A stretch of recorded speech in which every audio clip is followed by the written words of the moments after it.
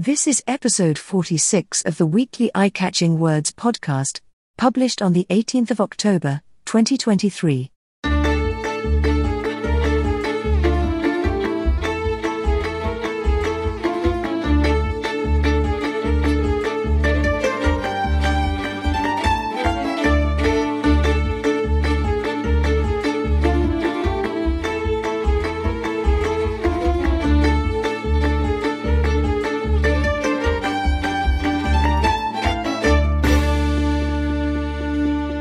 Hello and welcome to the Eye-Catching Words weekly podcast, where every week a 65-year-old man, that's me by the way, talks a whole load of crap about things that are on his mind and he can't stop them coming out of his mouth. I am a sexagenarian, which means I'm between the age of 60 and 69, so I would just like to say that my new strapline is I'm the sexiest sexagenarian there. May not be true, but it will keep me going for a few years until I'm a septuagenarian at the age of 70. But my strapline presumably will have to be I'm the most septic septuagenarian, if I can still pronounce it. Actually, 80 is easier because octogenarian is much easier to say than septuagenarian. But let's stick with the sexagenarian because it sounds sexy. This week, inevitably, I'm going to be talking about Israel and Gaza. And being serious for a moment, there's a really impassioned clip from an Israeli singer come creative force who put out something by way of a video which I thought summed things up maybe a little bit. I hesitate to use the word hysterically because you're entitled to be hysterical when there's blood on the tracks like there are in the Middle East at the moment. She was very, very impassioned. Listen to that because that's your best 5 minutes this week. I've also got a couple of other things I'm going to talk about, one of which is bedbugs, the 15-minute city, and I am going to play out with the track The Chinese Way. So here we go with this week's episode, kicking off with my latest thoughts on the Israel and Gaza situation.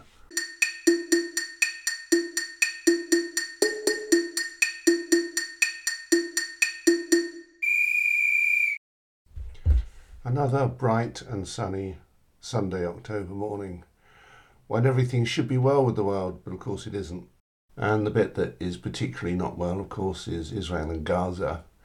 And I say Israel and Gaza very deliberately because, as far as I'm concerned, they are two countries locked in a war, even though Gaza is not recognised as a country. I have huge sympathy for people that suffered during the Hamas terrorist incident last week, directed incidentally by a leader who lives in an apartment in Qatar and isn't even in Gaza.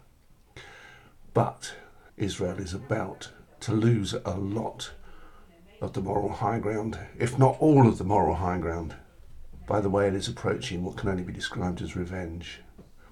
This is not proportionate. This is very, very sad.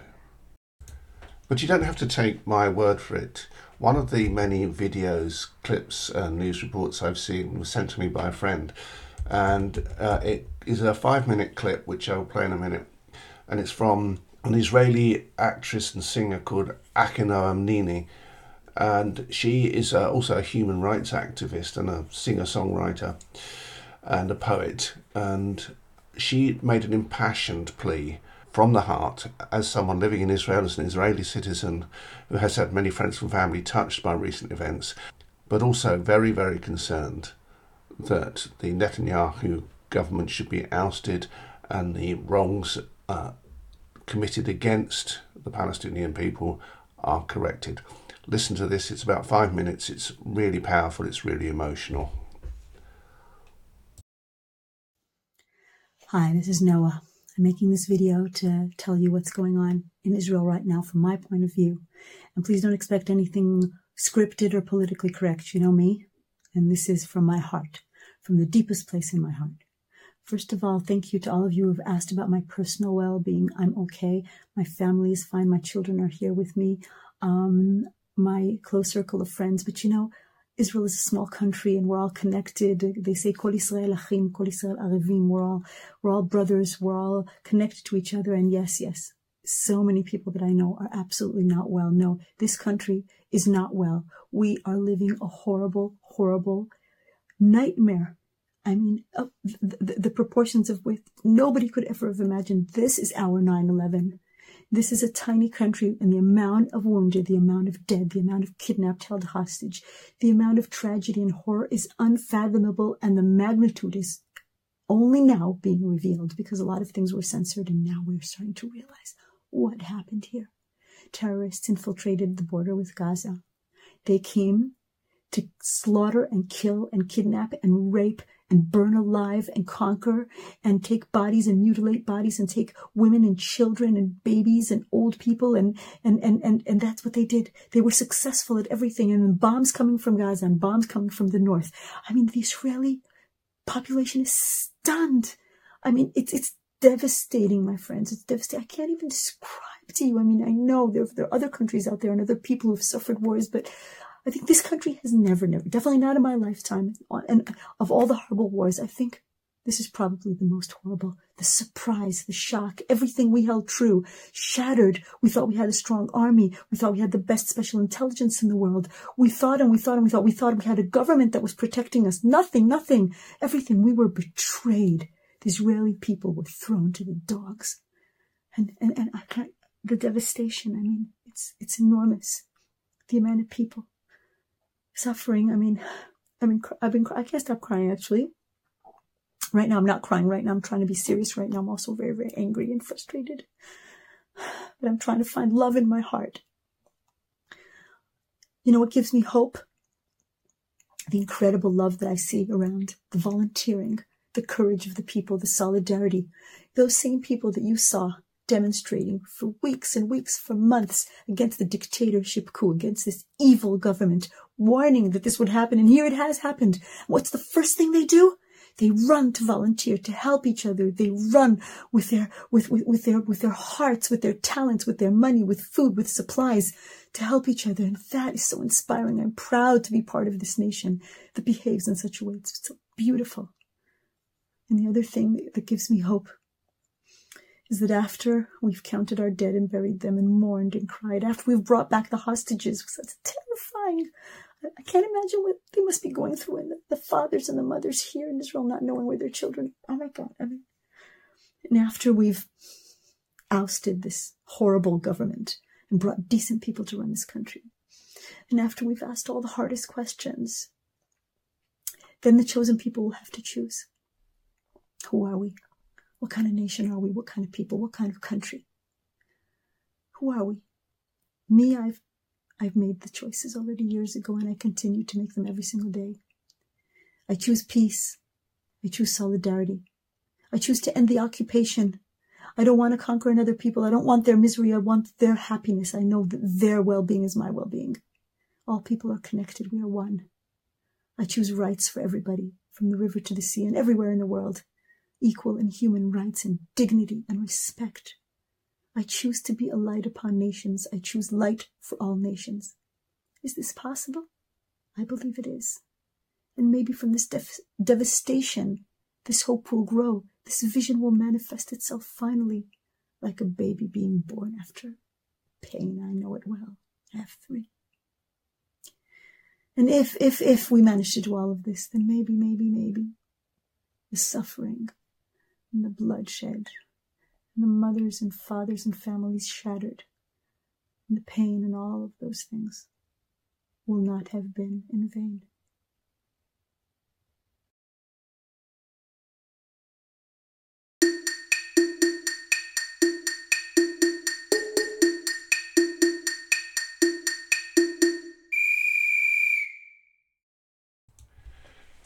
If you want another twist on the current conflict between Hamas and Israel, you'll find it in the July issue of The Intelligencer, a magazine I've not read before, but an article by someone called Simon Van Zylen Wood. Now, the article is actually about fertility rates and about the politics of fertility clinics in America.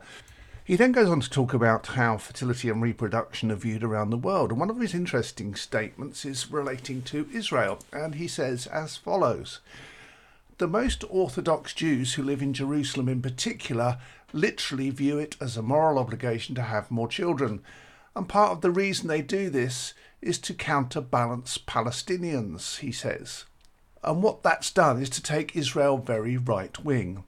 If ultra-Orthodox Israelis maintain their current birth rate of 6.7 children per woman, they will account for a quarter of the country's population by 2050 and roughly double their voting power as it is today. In a war of attrition, maybe Hamas's fate has already been sealed by the sheer procreative superiority of the Israeli people.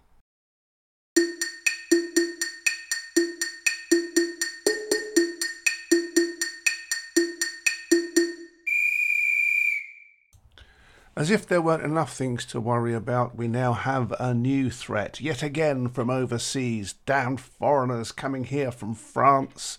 Actually, we've got our own version, of course, and it's not just the Parisians who are letting themselves invade our country. We have had bedbugs for a long time. I was actually at a dinner party last December when this came up as a topic by people who know what they're talking about, both because of their professional involvement with getting rid of them and also because someone around the table had actually brought some home with them in their luggage. Apparently they are highly resilient, nasty little creatures, and there are 14 international varieties, one North American version being resistant to spray treatment. They can even get in the woodwork of your bed and be impossible to get out. The only way to kill them is with heat treatment, which is highly inconvenient, and burn your bed and get a new one. We had to change this topic in the end. It was just too scary and too depressing. I have reported in the past about strange and wonderful threats to our existence, including mushrooms, which you will remember maybe from one of my earlier podcasts that I talked about the mushrooms that tried to eat Basingstoke unsuccessfully, unfortunately, because let's be honest, we could do without Basingstoke. Sorry, if you live in Basingstoke, that's just a cheap joke. I really meant stains. Bedbugs. Bedbugs are all over Paris. They've closed schools. They've had people jumping out of metro trains to try and escape them. There was a long article in The Guardian recently about people that had been literally terrorised by bedbugs. One man even talked about waddling buckets of blood crawling across his floor, chewing his legs off. Some of the photographs were quite graphic, actually. If you end up with big red splotchy bites on your back, do think about whether or not you have an infestation of bedbugs. Either that or your lover is too enthusiastic by far, and we don't want to see the photographs of that. Anyway, bedbugs are the big next thing after Japanese knotweed and young conservatives, things that threaten our very existence. Some people say you can actually get rid of bed bugs quite easily. Other people say actually there are serious problems. Oh, and by the way, the bed bugs aren't just on the Paris metro. Sadiq Khan even talked about the fact that some people have been claiming that there have been bed bugs in the London Underground. But apparently that's nothing new. The London Underground is full of bugs. Anyway, you do need to call pest control if you have a serious infestation. And yes, they do look like little buckets of blood. And they are visible to the naked eye. They can be as long as 7 millimeters. For those of you that are of the older generation, I think that's about 1/4 of an inch. Maybe slightly more than 1/4 of an inch. They're parasites. They feed on your blood and the blood of animals, but depends whether or not you keep animals in your bedroom.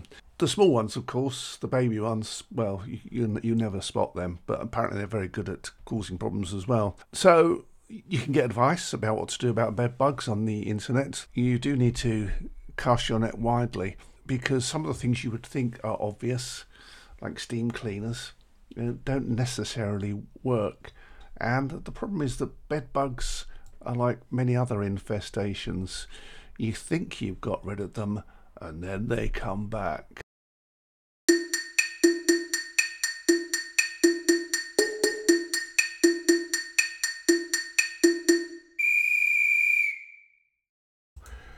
The 15-minute city is a perfectly good idea from Carlos Moreno, an expert in urban planning who currently lectures at the Sorbonne in Paris. And a few years ago he wrote a book setting out the basic themes of it, which is that in an ideal world we would be able to live in an environment where car use was much reduced, where we could walk, cycle, or get to our place of work, our coffee houses, our friends, our shops, and so on. Not all of them, just the core of our basic urban existence. It's not even really about the 15-minute city, it's really a description of the 15-minute neighbourhood. And it's been adopted in Paris by the Paris mayor since 2019 and has been taken up by other cities around the world, including Seattle, Melbourne and Shanghai. It's generally considered to be a good idea, but no, Rishi Sunak and his transport minister, whose name I've forgotten because he's just yet another irrelevant Tory minion, have decided at the Tory party conference to attack the idea as being anti-motorist and creating yet another conspiracy theory out of nowhere to distract people from the fact that they are the ones who are screwing up everything and screwing over ordinary people. There is no conspiracy against motorists unless you are a sad old Daily Mail reader who only feels that you can get an erection when you're sitting behind the wheel of your car. We know that certain types of men, probably the ones who still wear driving gloves actually, you know, those ones with the strange holes in them that you pull down over your wrists, that people used to buy each other in the 1970s. These are the kind of people who are now subscribing to this conspiracy theory that for some reason having clean air and walking rather than going everywhere by car is wrong. Carlos Moreno says that was never my intention, you know, and of course as these conspiracy theories take off they create all sorts of problems, and of course he started receiving death threats because of course the conspiracy theorists assume that he is part of the deep state. And all those other wonderful inventions which bear absolutely no water at all. So next time someone says to you, hey, do you fancy a trip to a 15-minute city, or why don't we have a 15-minute neighbourhood, don't listen to Rishi Sunak or any of his ministers. It's a good idea, believe me, and your kids will thank you for it because you'll have cleaner air, they will do a bit of walking, get some exercise, and everyone will be better off.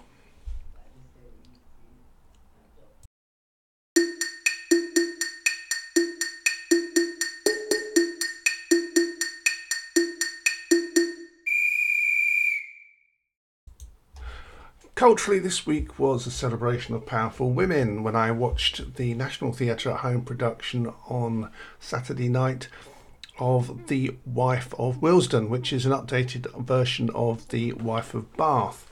It's written by Zadie Smith, the difficult-to-define novelist who fires broadsides in all directions when she writes her novels and is capable of being both populist and anti-populist at the same time. The central character in The Wife of Willesden is Alvita, a proper local legend, married 5 times, mother, lover, aunt, friend, who tells her story during a night at the pub when a stand-up comedian gets out a mic and says, "Tell me your stories." The question is, are you ready to hear Alvita's story? Because it is fairly challenging and because her former husbands, all 5 of them, are in the pub. It's a great piece of theatre. I need to watch it again in order to understand so many of the things in it that I didn't understand, partly I suspect because I'm a man, but it's also got some fantastic music and some fantastic set pieces. If you can see it, if you can get hold of someone with a subscription to National Theatre at Home or get one yourself, it is absolutely first class. Following on the theme of the powerful woman, we went to see Diva, the exhibition at the Victoria and Albert Museum, which is equally impressive and equally celebratory of powerful women and the right for women to assert themselves and lead the lives they want.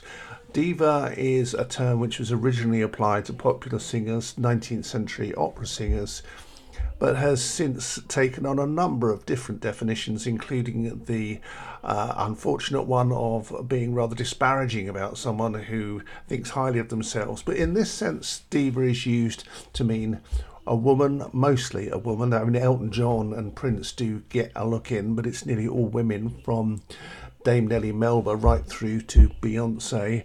And it talks basically about the image of the diva, not just about the words, the songs, the music, but also the costumes, the sheer flamboyance of exercising your right to be a powerful woman, taking centre stage, but still having to fight the battles that women always have to fight.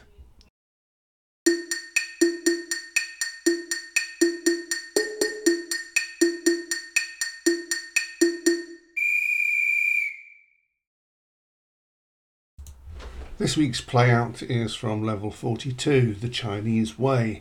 Back in the 80s, something happened to me, which was I suddenly discovered a whole new world of music and listened to loads and loads of tracks by lots and lots of different bands, whereas before for me music had been more wallpaper, with the one exception of Pink Floyd's Dark Side of the Moon in 1973, which, like everyone else, I was obsessed with.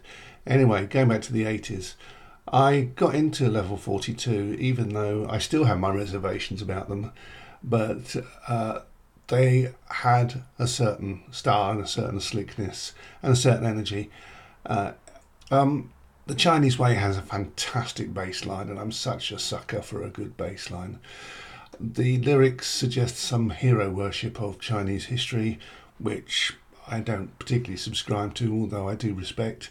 China had universities when we were still living in mud huts. So you've got to appreciate that, and I think there's some spiritual and other things going on here, a bit of hero worship. Anyway, level 42 and The Chinese Way. Slap on your earphones, enjoy the bass line in particular.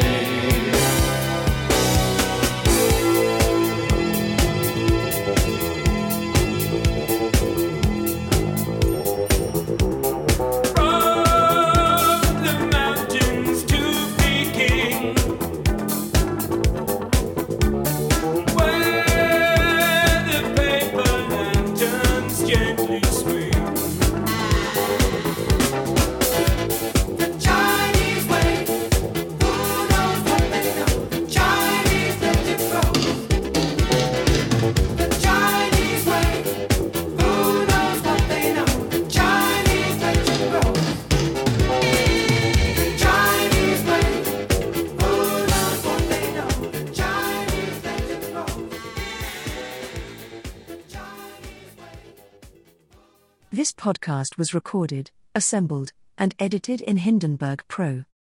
The script and elements were mapped out using MindNode. Incidental music and sound effects were supplied by Soundstripe, and voiceovers were produced using Revoicer. The Eye-Catching Words podcast is published every Wednesday. If you would like to become a contributor, or have an opinion, please contact us at the email address provided on the website.